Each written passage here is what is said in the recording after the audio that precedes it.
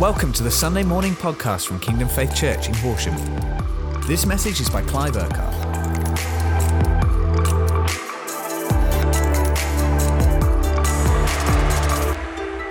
Good morning, everyone. A very, very happy new year to all of you across all the congregations and anybody else connected into Kingdom Faith that is connecting in this morning as part of our kind of Vision Sunday, our launch into 2024. I trust you've had a good Christmas, had some time to relax, chill out, take a breath, take a pause, and you're ready for all that's going to be happening during this year and that God has in store for us as a people, but also for us each individually in our lives.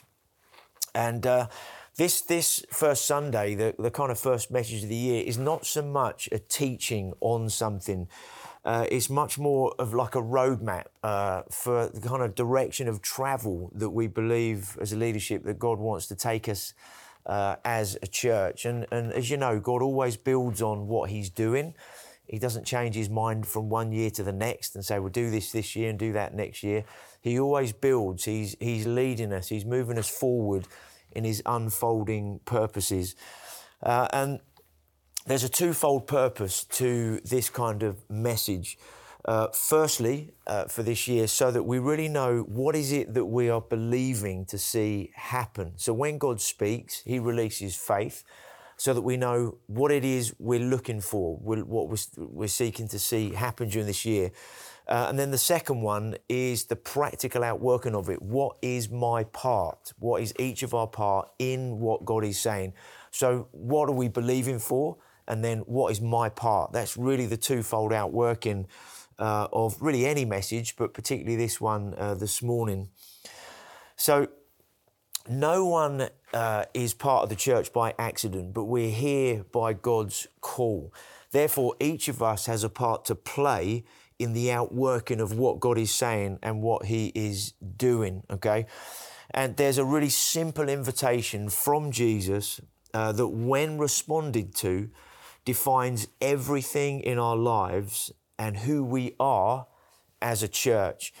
It affects our hearts, our thinking, our desires, our motives, our decisions, our finances, our relationships, our focus, and the purpose that we're living for. Again, as I say, both personally in our lives, but also together as a people. And so we're going to jump straight into a verse called Matthew 4:19, where Jesus says this: "Come, follow me, and I will make you fishers of men." Four key parts to that verse. The first one is come, an invitation to know him, to be born again, maybe, but an invitation to know him, to have relationship with him. Second one, he says then, is to follow me, which is to walk with him, to live in Christ, to live in him. Third one, he says, I'm going to make you fishers of men. I'm going to make you. He's going to shape us. He's going to form us. He equips us for the purpose that he has for us. And then fourthly, to be fishers of men, to be fruitful. Now, he gave this invitation to four fishermen on the Sea of Galilee when he called them to follow him and to know him, to walk with him, to be shaped by him, equipped by him, to then become fruitful in their lives. And as we know, as you can kind of see in the background of behind me, the four key steps of our discipleship pathway that we have as a church, which is in line with this verse, which is to know God, to live in freedom, to discover your purpose, and then to make a difference. Now, God speaks that to each of us individually in our lives, okay, that he's called us to know him. He's called us to live in that freedom, to discover who we are in him and the purpose that he has so that we can be fruitful, so that we can make a difference. And as well as that individually in our lives, he's also calling us as a body to live that out together so that we are who he's called us to be in the day and the hour that we are living in. Now, God has been speaking the last part of 2023 and then into the beginning of this year in 2024. One of the things he's been saying is increase, increase, increase. And we only see the promises of God and the prophetic words of God outworked when we firstly believe them, secondly say yes to them, and thirdly then respond to them in what that means for our lives. And I believe in relation to that increase, in relation to us responding to Him, I believe there's 5 things that God is saying to us for this year that He wants us to live in and walk in individually, but also together as a church. 5 key aspects to what He's saying to us that He's going to be building upon from last year. And these 5 things which we're going to unpack this morning are these. Firstly, number 1, Jesus is Lord. Okay, His reign in our lives. Secondly, the need to depend on the Holy Spirit. So that's His leading in our lives. Thirdly, the power of prayer, okay, which means His purposes being outworked. Fourth is us being a covenant community, okay, which is His love amongst us being expressed to one another, but then also through our lives together. And then fifthly, the true gospel, His life being shared not just amongst us, but beyond us, through us, into people's lives around us, okay? So we want to unpack those 5 key aspects that I believe God wants us to work out through this year, okay? Now, we're going to keep them quite short. Again, these are not teachings on these areas. We're going to unpack all of these as we go through the year and what this means in different ways. Obviously, we've got 3 weeks of prayer and fasting that is beginning today. And during these next 3 weeks, in different ways, through encounter nights and prayer meetings, through the book that James written, He Reigns, as we unpack that each day, God's going to be speaking to us, working in our hearts and lives. As we focus very much around the prayer and fasting and going into February and March as well, prayer very much being central. What does that mean for us personally in our own lives to develop a history of prayer, a relationship with God? What does that look like to develop that? But also corporately, what does it look like to be a people of prayer in a stronger way, in a fresh way, in a more effective way in relation to what God is saying to us as Kingdom Faith? So the first one of those is this: Jesus is Lord. And that's really all about His reign in our lives. Now, those 3 words, Jesus is Lord, this really sums up the Christian life. Everything that we believe flows from these 3 words, okay? Romans 10 verses 9 and 10 says this: if we confess with our mouths that Jesus is Lord and believe in our heart that God raised Him from the dead, then you will be saved. Verse 10, for it is with your heart that you believe and are justified, that you are forgiven, you are saved, you are brought into a new life, new relationship with Him, and it is with your mouth that you confess and are saved. 3 words, very powerful, pivotal, okay, for the Christian faith. Now, these words are it's not just a theological statement, okay? These 3 words are a cry from our heart, a cry of joy. Jesus, you are Lord. It's a cry of worship. Jesus, you are Lord. But it's from the heart that this comes, from a Christian, from a believer, but also from a community of people who are passionate about Jesus, who have been captivated by His majesty and captivated by His love in our lives, that we cry, that we declare, Jesus, you are Lord. As well as this being a passionate cry that we believe that He is Lord, it's also a war cry, a declaration over our lives that there's no one else, there's nothing else, there's no idol, there's no ambition, there's no one that will ever take that place as Him being Lord.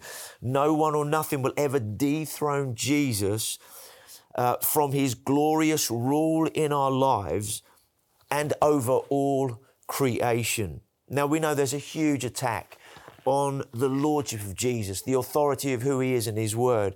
And part of our declaration, part of our battle cry, part of our fundamental belief that sets everything else in place is Jesus is Lord. It's a declaration also of surrender. That when we say Jesus is Lord, it's a declaration of surrender saying, I submit my will to yours. I surrender my life to you.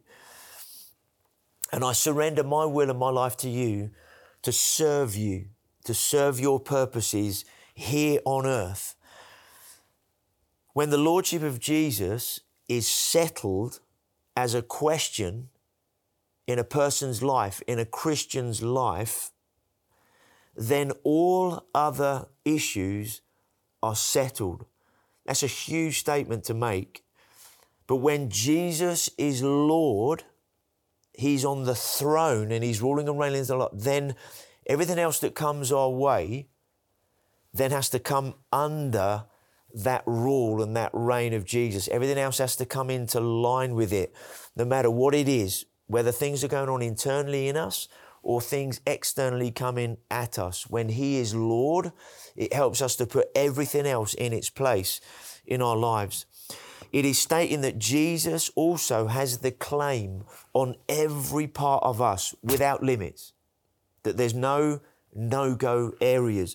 When Jesus is Lord, it also sorts out that we don't live an optional Christianity that is selective in preferences of what we believe and what we don't believe, what we live and what we don't live. When Jesus is Lord, we submit ourselves to His authority, His lordship, His word, His thinking, His way, His will. So it helps us not to live an optional Christianity. What do I like and what don't I like? Jesus sets the tone, sets the pace, sets the road for our life that we then walk in. It also helps us to not get into it's not cultural Christianity either, where we're allowing the world to shape who we are, the world's culture to shape who we are. No, instead we're shaped and determined by His lordship in our lives. So that's number one. Jesus is Lord, that we set our lives, we set our hearts, we set our minds personally, but also together as a people. He is in charge, okay? Secondly, under His lordship, okay, second key aspect of how we want to live in 2024 is that we depend on the Holy Spirit. We depend on His leading. We allow Him to lead us in our own lives. That means we submit our lives, our thinking and everything to Him. But we also, as a church, as Kingdom Faith, we are submitting to Him. A.W. Tozer, who was a theologian, a pastor, an author, he said this: the church was never intended to be a natural and intellectual organisation, but a supernatural instrumentality dependent on the power of God. What does that mean? It means that we're not led by the natural. We're not led by intellectualism. We're not an organisation, but we are a supernatural people, okay? Instrumentality, which means it's the means by which the people of God are the means by which God's power can be released on earth, okay, from heaven. Being dependent on the Holy Spirit means the Holy Spirit's presence and power being the mark of who we are. It was certainly the presence and power of the mark of the early church 2,000 years ago. And it's the same today in how God wants to work out His purposes, that we're dependent on the Holy Spirit. Jesus said this in Luke 24, verse 49. Jesus said, I'm going to send you to the disciples. He said, I'm going to send you what my Father has promised, but stay in the city until you have been clothed with power from on high. Jesus knew that the disciples, the early church, were not going to be able to fulfill the call and commission that He was giving them without the life and power of the Holy Spirit. And it's the same today. Now, in one sense, we know this here, but what God is speaking to us about is a fresh dependency and allowing the Holy Spirit to lead us in every way. Our trust and power is not in our knowledge. It's not in our experience. It's not in the way that we do anything or we do something. A life out there, the world out there, cannot be changed by our knowledge, by our experience and the way we do things. A life and the world out there can only really be transformed by the life and the work and the power of the Holy Spirit in someone, in a people, then and through a people, into people's lives. He, the Holy Spirit, is the Spirit of truth. He's the Spirit of love, the Spirit of wisdom, the Spirit of power, the Spirit of faith in us, etc., that enables the life of Christ to be at work in us and then through us. So, as well as Jesus being Lord, under his Lordship, we want to surrender afresh and be dependent on the Holy Spirit in our lives. Paul writes this, Paul the Apostle in 1 Corinthians 2, verses 1 to 5. And so it is with me, brothers and sisters. When I came to you, I did not come with eloquence or human wisdom, as I proclaimed to you the testimony about God. For I resolved to know nothing while I was with you except Jesus Christ and him crucified. I came to you in weakness with great fear and trembling. He just shows that Paul was somebody just like you and I, who had natural fears, trembled. He and he knew, I've got to trust in God. I've got to put my trust in God, in the Holy Spirit.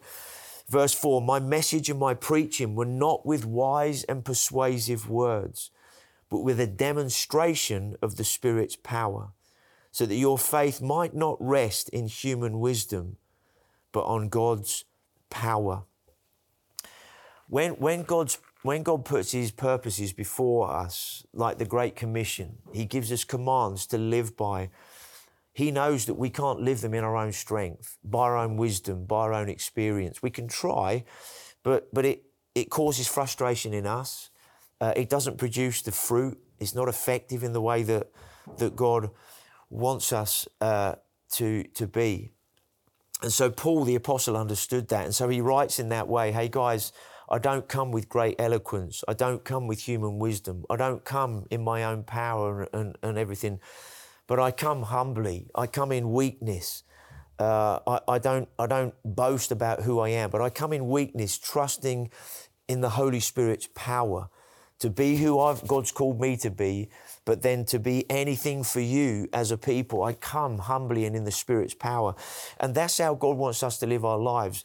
We are aware of our weakness. I certainly am aware of my own weaknesses and don't want to depend on anything else except the Holy Spirit in 2024.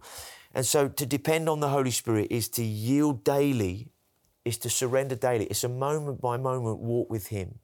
It's not just a one-time decision at the end of the year, because we know all kinds of things come at us every day.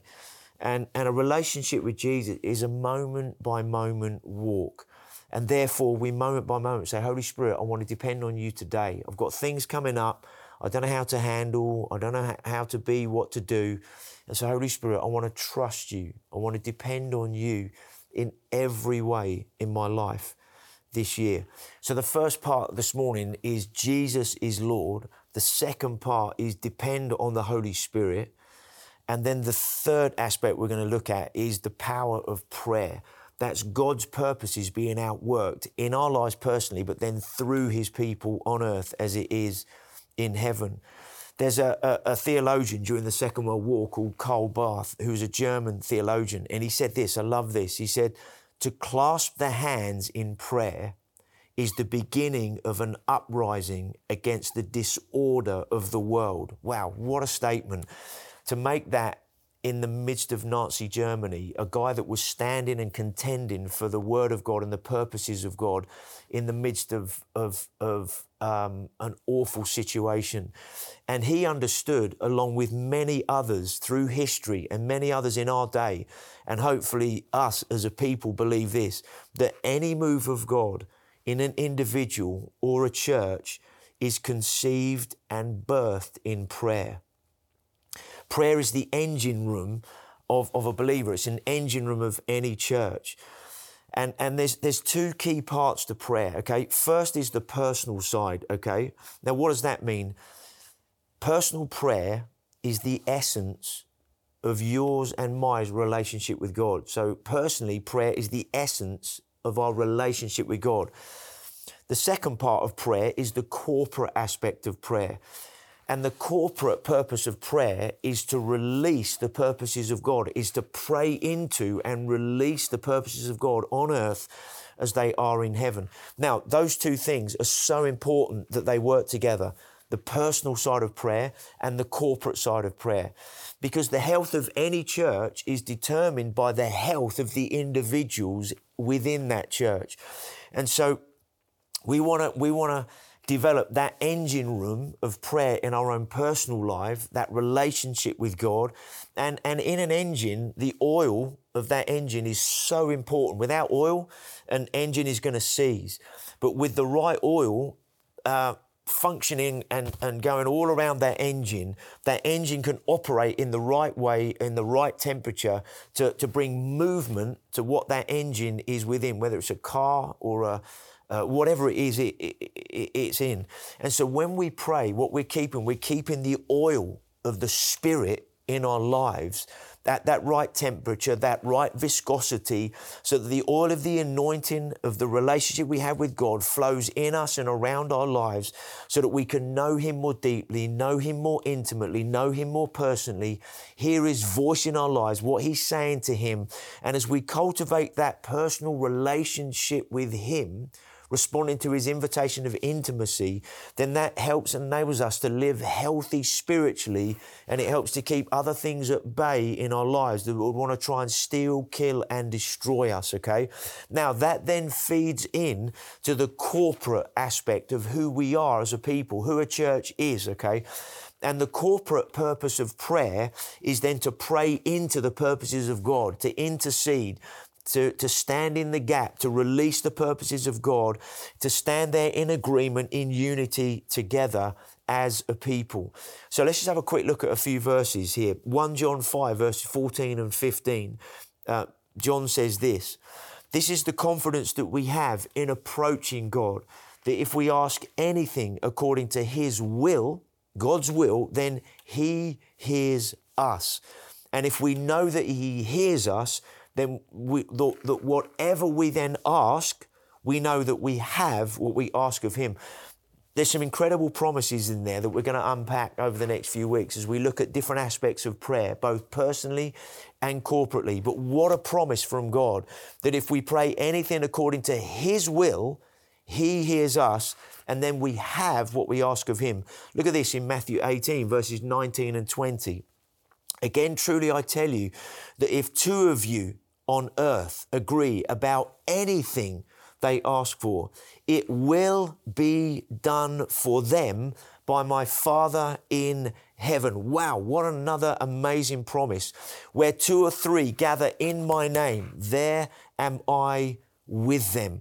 So some incredible promises here. Ephesians 6 verse 12 says this, for our struggle is not against flesh and blood, but against the rulers, against the authorities, against the powers of this dark world, and against the spiritual forces of evil in the heavenly realm. So when we pray, we're not coming against people, okay?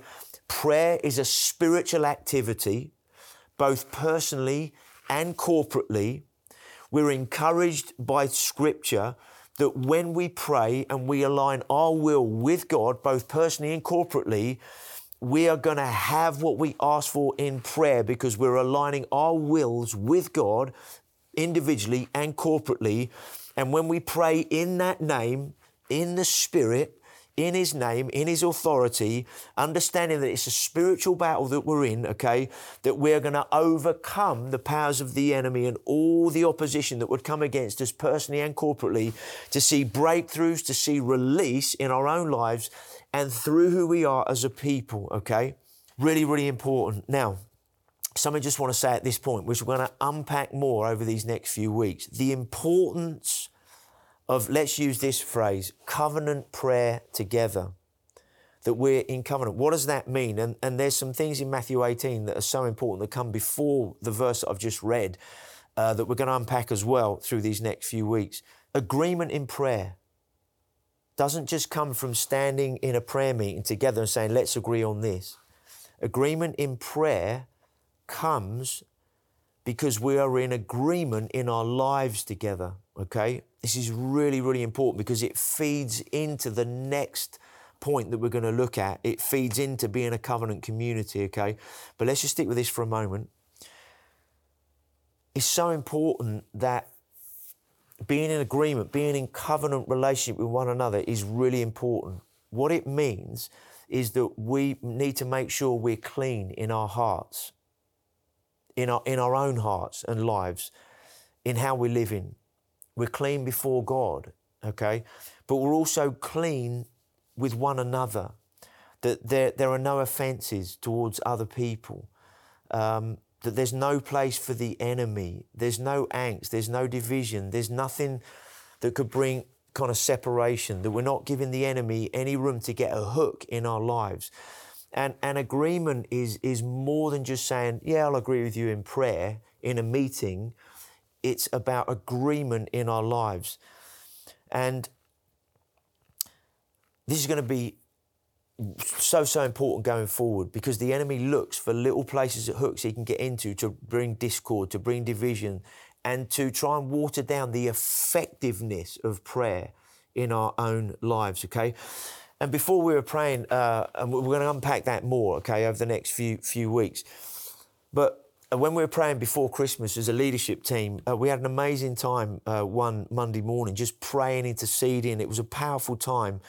And one of the leaders in the room was on their knees, really crying out and praying. We all were, but they were just praying out something. And what came out, I can't remember everything that was said, but what came out in their prayer was God, we want to be a people of sacrifice who fall to our knees, to be a people who sacrifice in prayer, to be persistent in prayer, overcoming all the resistance of the enemy, to see breakthroughs in our own personal lives, but breakthroughs through our lives corporately, in our towns and in our communities and in our region and nation. And it was like this, are we going to be prepared to pay a price on our knees, kingdom faith? To come to our knees in a fresh way of surrender and under his lordship, to pray in such a way that sees breakthroughs, that sees release in and through our lives. And it was like in the room in that moment, it was like, God, yes, I want to say yes to you, but I know I can only say yes. And your Holy Spirit enables that kind of prayer to take place. And so hopefully this morning you're going to be one that says, yes, God, I want to say yes to you in terms of prayer. Now, that feeds into the fourth part we just want to look at for a few moments, which I've just named it this, that God wants us to live this year as a covenant community, okay? And what does that mean? It means his love is right at the heart of who we are. Now, I know that's already being expressed in different ways amongst who we are as a people. And just to unpack a couple of things for a few moments. So the word covenant, what does that mean? Because some people say covenant, what is that? And covenant really is a binding agreement. A covenant is agreement between God and his people. God's part of that covenant is this, biblically, okay? This is what covenant means for God, from God's point of view. I will never, never leave you. I will never, never forsake you. When you read that in the Bible, the Hebrew of the word never there has a double meaning, a double emphasis. He doesn't just say, I will never leave you. He says, I will never, never leave you. I will never, never forsake you. It's like the second part is like in capital letters to say to us, I will never turn from you. I will never leave you, forsake you. It's like that. It's really powerful. And there's four elements to covenant, okay? The first one is the promise that God gives, the terms of that promise. There's always blood involved in covenant, and then there's a seal to that covenant, okay? So the promise is always, what has God said? What is God promising in this covenant in terms of what he's saying? Then there's the terms, if you like, the conditions. What does that mean? It means the actions, the working out of that covenant, okay? And for us, that means, what is our part of that covenant? There's God saying, this is what I'm saying and what I'm going to do. And then the terms of it are also then, this is your part of that. This is what you're to do in relation to that. But then in a covenant, there's always blood. Now, in the Old Testament, there was always an animal of some sort that the blood was shed to form that covenant agreement, okay? Now, for us, this side of the cross, the new covenant, is Jesus. It's his blood that is the blood of a new covenant, okay, that God has made with us. So we don't have to shed our blood. Jesus has done that for us, okay? And the seal for us now, and we read that in Ephesians in the autumn, we were going through in chapter 1, the seal is the Holy Spirit, okay? He seals the work of Jesus and the work of the blood in our lives, okay? So Jesus' blood is the blood shed for God's covenant with us now, post-cross. I hope this is making sense. And the Holy Spirit in us seals all the work that Jesus does in us so that we can live in the covenant promises of God, right? Now, so God makes agreement with us, covenant with us. He sent Jesus to the cross to make it possible to us to have a covenant relationship with him. And that has been fulfilled in his blood and sealed by his Holy Spirit, okay? Hopefully you understand what I've just said. But to be a covenant community, right, then the word at the heart of that word community is koinonia, okay? Now, that means the sharing of life. It means all that we are and all that we have lived out and expressed with one another, towards one another, and it means living out God's purposes together. Koinonia means we belong to one another. It means that we've been adopted into a family of belonging, into a family where we share everything together with one another. Wow, it's amazing. And to be a covenant community means this. God says, I make covenant with you as a believer, but also as a people. I will never, ever leave you, never, ever forsake you. I'm amongst you. I will keep my promises, and I will enable you by the blood of Jesus in the power of the Holy Spirit when you surrender and yield to me in your lives to live in covenant relationship with one another, to enable you to say to one another, hey, I'm going to be here with you. I will never leave you and I will never forsake you. I'm here to encourage you, support you, strengthen you, walk with you, whether you're going through the highs in your life or in the lows in your life. I'm going to give myself to you and walk with you no matter what it takes. And how many of you know that you've been through some great times and others have struggled and you've been able to help pick them up? But there's been others maybe in your own life where you've been through struggle and a time where you're not sure whether up is down or down is up or what is going on. But others have come alongside and said, hey, I'm not going to judge you, not going to criticize, I'm not going to condemn you, but I'm going to walk with you through this and to help you come out the other side so that you can know God in the way that he wants you to know him in a fresh way. That's koinonia, okay, the sharing of life. It has a lot of practical applications. Other applications as well, where somebody's in need, I'm going to help you, support you, all of that stuff, okay? And we see that expressed in Acts chapter 2, where they shared everything in common. They were in each other's homes. They broke bread daily. No one was in need. Miracles were happening. People were coming to Christ daily, getting added to their number. This is the essence of covenant community. Now, what does that look like? In our lives. We know that sounds great, it sounds lovely, but what does that look like? Well, it's expressed in the large, okay, across the church, in a congregation, but it also has to be expressed in smaller settings, in other ways.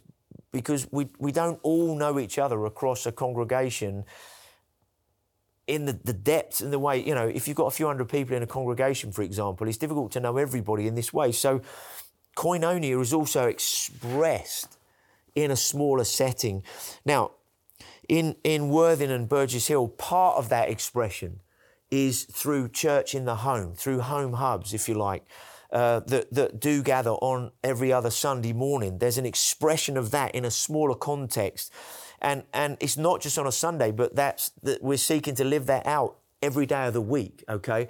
But some of that expression happens in a home hub and through that context. In Horsham and Crawley, there might not be church in the home, as it were, on a Sunday morning, but there's still an expression in a smaller context, okay, where we want to express community. We want to express across the life of the church a missional lifestyle, okay, whichever congregation, whether it's a home hub or in a smaller setting in Horsham and Crawley, right at the heart of this covenant community of believers is a missional life, a missional expression, okay? And it really links with the Great Commission. Go and make disciples.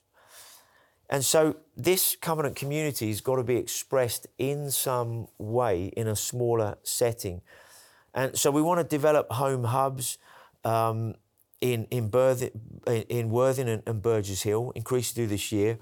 But also we want to express much more of an expression in other smaller settings throughout the week in both Crawley and Horsham. And we're going to unpack more of what that looks like in each congregation, okay, in more relevant ways in each congregation, rather than me trying to explain all of that now, okay?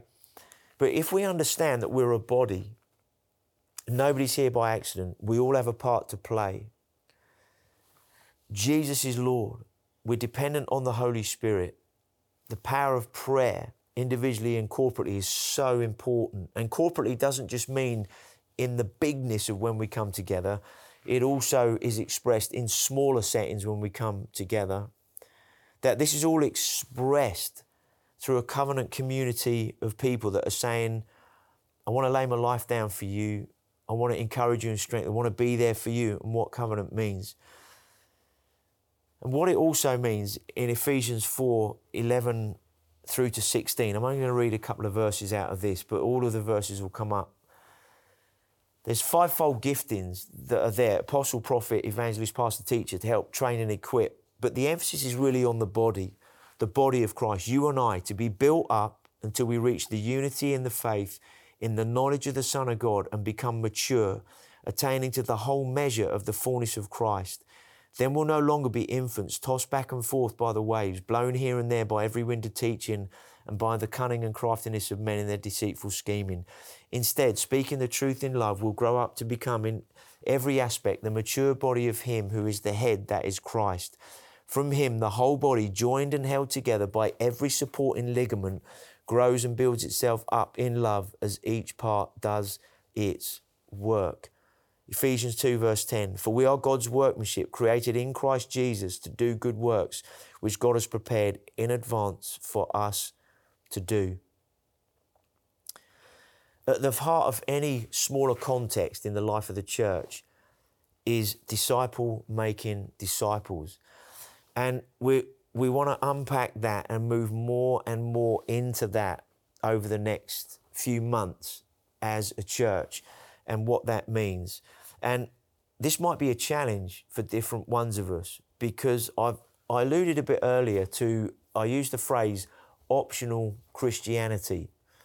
There are a lot of things that we choose, preferences in our lives. And to move forward, not just in our church, but I believe the church, in a lot of churches, to move forward, we need to submit and surrender ourselves afresh to His Lordship, and what that then means relationally in the life of the body. We now belong to one another. And actually that does mean scripturally that we have a responsibility towards one another.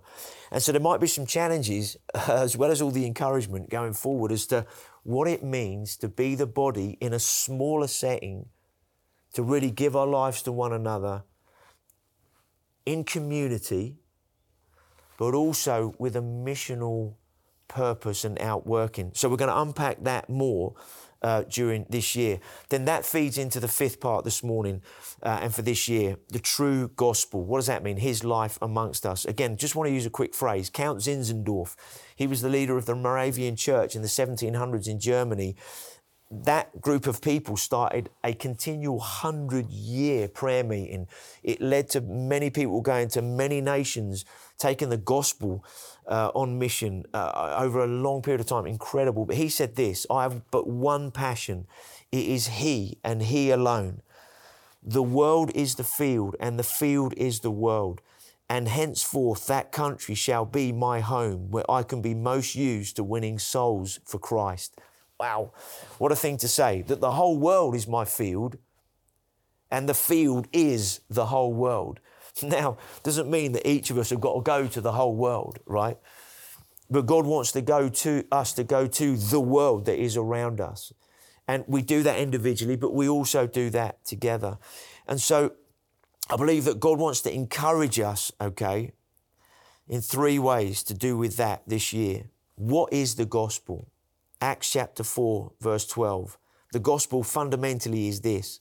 Salvation is found in no one else, for there is no other name under heaven to mankind by which we must be saved.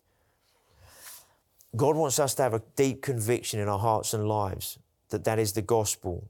It's found in no one else, okay, firstly. Secondly, he wants us to have confidence in proclaiming the gospel.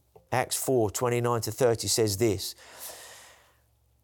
The early church, under a lot of pressure, being persecuted, okay? They were being locked up for their faith and all sorts of things were happening. This is what they prayed, having been to Peter and John, having been released from prison, said this, now, Lord, as they prayed together, not just them two, but the body of believers. Now, Lord, consider their threats and enable your servants to speak your word with great boldness. Now, they'd already been doing that, but in the face of opposition, they said, God, we're not going to back down. We're not going to back off, but actually give us great boldness now, not just boldness, but great boldness. Stretch out your hand to perform signs and wonders through your name and through your holy servant Jesus. They were like, we ain't backing off, even though everything in the culture, even though everything around them said back off. They said, we're not. We want to proclaim the gospel, okay? So what is the gospel? A deep conviction that Jesus is salvation, that no other name under heaven can be saved except through him. Secondly, a confidence and boldness to preach the gospel, to share who he is. And thirdly, talking Jesus. What does that mean? Personalizing the Great Commission, your story. We all have a story, and God wants us to share that story with others around us in 2024, okay? So just in summary, 5 things for this year. Jesus is Lord. Depend on the Holy Spirit, the power of prayer, covenant community, the true gospel. We're just going to take a few moments, in a few moments, just to pray and just respond this morning. We're right at the beginning of our prayer and fasting for 2024. Isaiah 58, verse 6, 7 and 8 really describes aptly the purpose and the power of fasting. Verse 6, to loose the bonds of wickedness and injustice, to undo heavy burdens, to set the oppressed free, and to break every yoke of oppression. Is it not to share your food with the hungry, that you bring to your house the poor who are cast out? When you seek the naked, that you cover them, and not hide them from your own flesh or from your own family. The outworking or the promise connected with that is, then your light shall break forth like the morning, your healing shall spring forth speedily, and your righteousness shall break out before you, and the glory of the Lord will be your rear guard. There's some amazing promises in there. But I just want to encourage you as we start to pray and fast today, to surrender afresh to his lordship. To say, Father, I want to depend on your Spirit. I want to depend on you, Holy Spirit. I want you to lead me, teach me how to pray in a fresh way so that I move increasingly in the power and the authority of prayer, personally and as part of the body. Father, I want to yield afresh as part of the covenant community that you brought me into in Kingdom Faith. I want to play my part in the body. And I want to live in the power of the true gospel as I share it with others. But I want to live in the power of that gospel in my own life in the days that we're living in. Let's take a moment just to respond to him. Father, I just yield to you afresh as my Lord, not just as my Saviour, but as my Lord. Father, over these next few weeks of prayer and fasting, I want you to take me through a fresh process of yielding to your Lordship so that in every area in my life, you are Lord. Holy Spirit, take me on a journey in these next few weeks. Show me how to depend on you, to trust on you in a fresh way so that you can lead me in the way you want to lead me. Teach me how to pray. Take me beyond what I've known and what I've experienced in prayer. I yield afresh to you, to your voice, your leading in prayer, personally and corporately. Father, I thank you brought me into this kingdom community, this covenant community of Kingdom Faith. I thank you for all that I receive, but also thank you for all that I can give and sow into the life of who we are. Over these next few weeks and months, Father, show me how I can really invest into this kingdom community in the way that you want me to. And lastly, Father, I thank you for the gospel that has saved me, has brought me out of darkness into light, from death into life.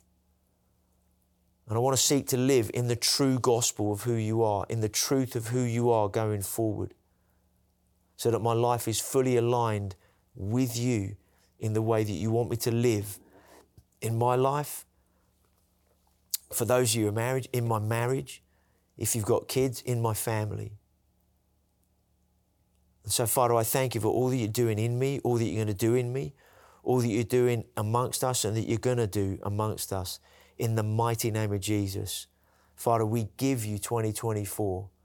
Would you lead us by your Spirit in all that you want to do and activate in and through our lives together in the mighty name of Jesus. Amen. Amen. Bless you guys. There's a little prayer leaflet for the 21 days of prayer and fasting for each congregation that's relevant for each one in terms of what that's going to look like in each congregation. If you haven't got your copy of He Reigns, you can grab that this morning. If, in terms of paying for a copy, that's a challenge for you, please don't let that be a barrier. Please just go to your congregation leaders this morning and say, I don't have the wherewithal, and we'll give you a copy, okay? So that you can use that every day through the 21 days. Encourage you to get into prayer triplets with a couple of others and meet together, pray for each other, strengthen each other during these days. There are lunchtime prayer meetings in Horsham at Foundry Lane from 1 to 1:45 each day. You're more than welcome to join us, join together as we come and pray. The staff team, we're meeting every day to pray, weekday to pray, and please come and join us as we pray together and worship together during those times. Encounter evenings on Tuesday evenings are here in Horsham in Foundry Lane. On Wednesday nights, each congregation has local encounter and prayer taking place in the evenings where you are. Friday evenings are feasting evenings. That might sound a bit funny in the context of fasting, but I really believe that we want to build community. And in those times of feasting, when you have a meal together in your homes, invite others around in your homes, whatever that context might look like, but really make the most of that time. Break bread together as part of that meal, okay? Pray for one another, encourage each other, prophesy over each other, build each other up in our most holy faith, okay? So use that time as for fellowship, for eating together, breaking bread together, okay? And then I just want to encourage you in whatever you're fasting. You might be doing 1 meal a day, 2 meals a day. I want to encourage you, take at least 1 day a week and fast for a day. And maybe I might encourage you to do Tuesday or Wednesday, partly because we're meeting together on Tuesday and Wednesday evenings, whether all together here on Tuesday or in your local congregation on a Wednesday. Maybe encourage you just to at least fast for 1 day. And maybe if you've never done that, just help to stretch you spiritually, okay, in terms of what God wants to do in your life. So we thank you, Father, for all that you do in 2024, all that you're going to do amongst us. And we give you glory and honour right at the start of this year. In the mighty name of Jesus, amen. Bless you guys. Have a great 2024. Thank you for listening to this Kingdom Faith podcast. We trust it's been an encouragement to you. For more information and resources from Kingdom Faith and our other audio and video podcasts, please visit www.kingdomfaith.com.